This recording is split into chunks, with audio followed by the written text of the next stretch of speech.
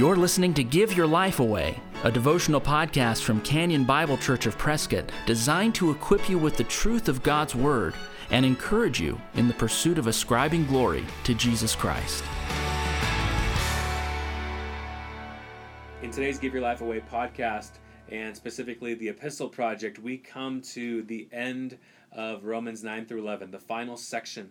And this is that final section where Paul goes through that wonderful outburst of praise. And we'll get to that in a moment. But for now, before I start reading the passage, I want to show you and remind you of why Paul bursts forth in praise. Paul bursts forth in praise because of God's electing love and his overall plan of salvation to choose people by grace for salvation. This section 9 through 11 is why Paul burst forth in praise. This is a difficult section for many people. This section that we've gone through is the section where it says that God has chosen some and others have rejected, but there's even purpose in their rejection. Now, a lot of people admittedly have a hard time understanding these things, and I believe it's because we are human and we have a certain set of criteria that God is supposed to operate under.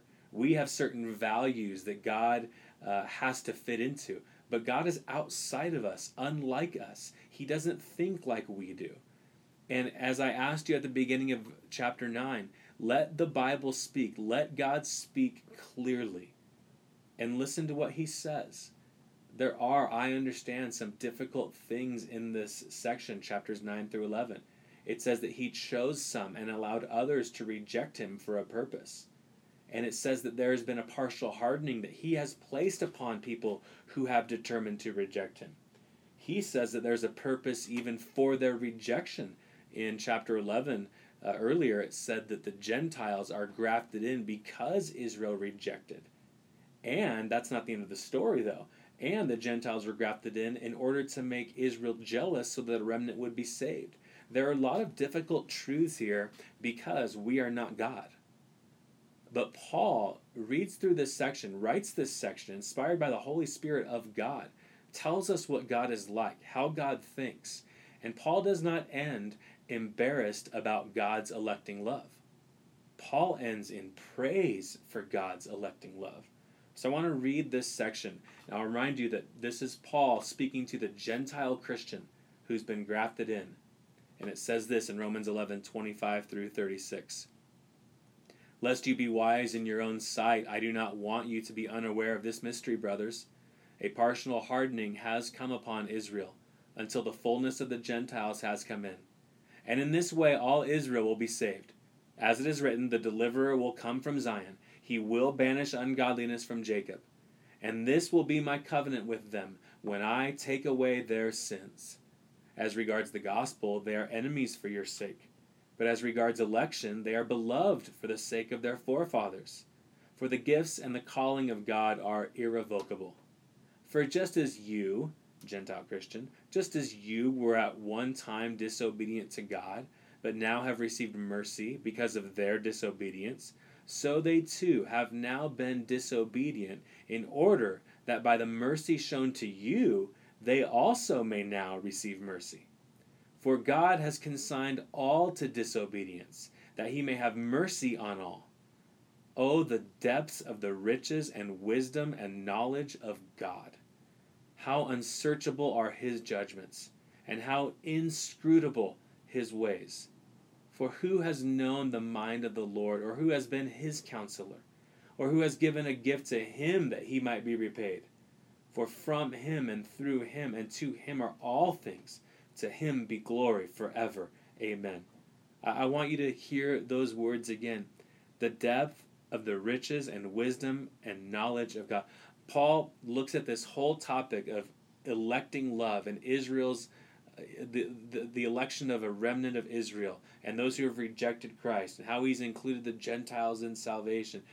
Paul looks at all of that sovereignty of God talk, and he does not get embarrassed by it. He breaks out in praise and says, who in the world understands the mind of God? He is higher than us. He is unlike us. Who are we to think that we can counsel God? on how he should grant salvation. Who in the world has given a gift to God? God basically is saying God doesn't owe anybody anything. And Paul breaks forth into praise. I love this section. There's a lot about God that I don't understand. There's a lot about God that if I were God would kind of rub me the wrong way if God thought like me. But God is not like me.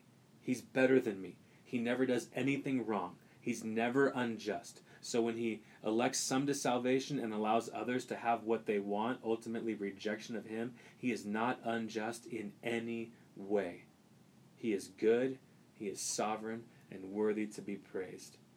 I love this section and the praise of God for letting him be who he is. You know, at the time of this podcast, the airing of this podcast, Pastor R.C. Sproul has gone to be with the Lord. He went to be with the Lord about 2 weeks before. I'm doing this podcast right now, and I've chosen 3 well-known R.C. Sproul quotes that talk about God's sovereignty and who he is. I thought I'd end this podcast by sharing them with you. Sproul writes this first: if God is not sovereign, then God is not God. Secondly, when God says something, the argument is over. I asked you earlier at the beginning of Romans 9, especially if you struggle with this doctrine of election, God's electing love, to read this section, Romans 9 through 11, and just let it speak. Let God speak. Listen to what he says. Think about what he says. And I highlight that Sproul quote. When God says something, the argument's over. We don't get to rebut. We don't get to refute. We don't get, in the words of Romans 11:34, we don't get to be his counselor and to tell him he did something wrong. And finally, I'll end with this quote. When there's something in the Word of God that I don't like, the problem is not with the Word of God. It's with me. So I pray that you would praise the Lord for the things that you don't understand. Praise the Lord for the simple things that he says, even if they don't maybe feel good to you initially. Many of us have struggled with that and know that sense. But I'm asking you to realize the problem is not with God. It's with our finite minds. So keep studying, keep looking, keep reading. Ask the Lord to show you what his word means. Ask him to reveal these truths to your heart, and ask him for a greater love and devotion and awe of him. God has been kind to reveal himself to us, and it's clear to us that he's not like us. And that should not bring us consternation. That should draw from us celebration and praise. I pray that you praise the Lord for who he is today.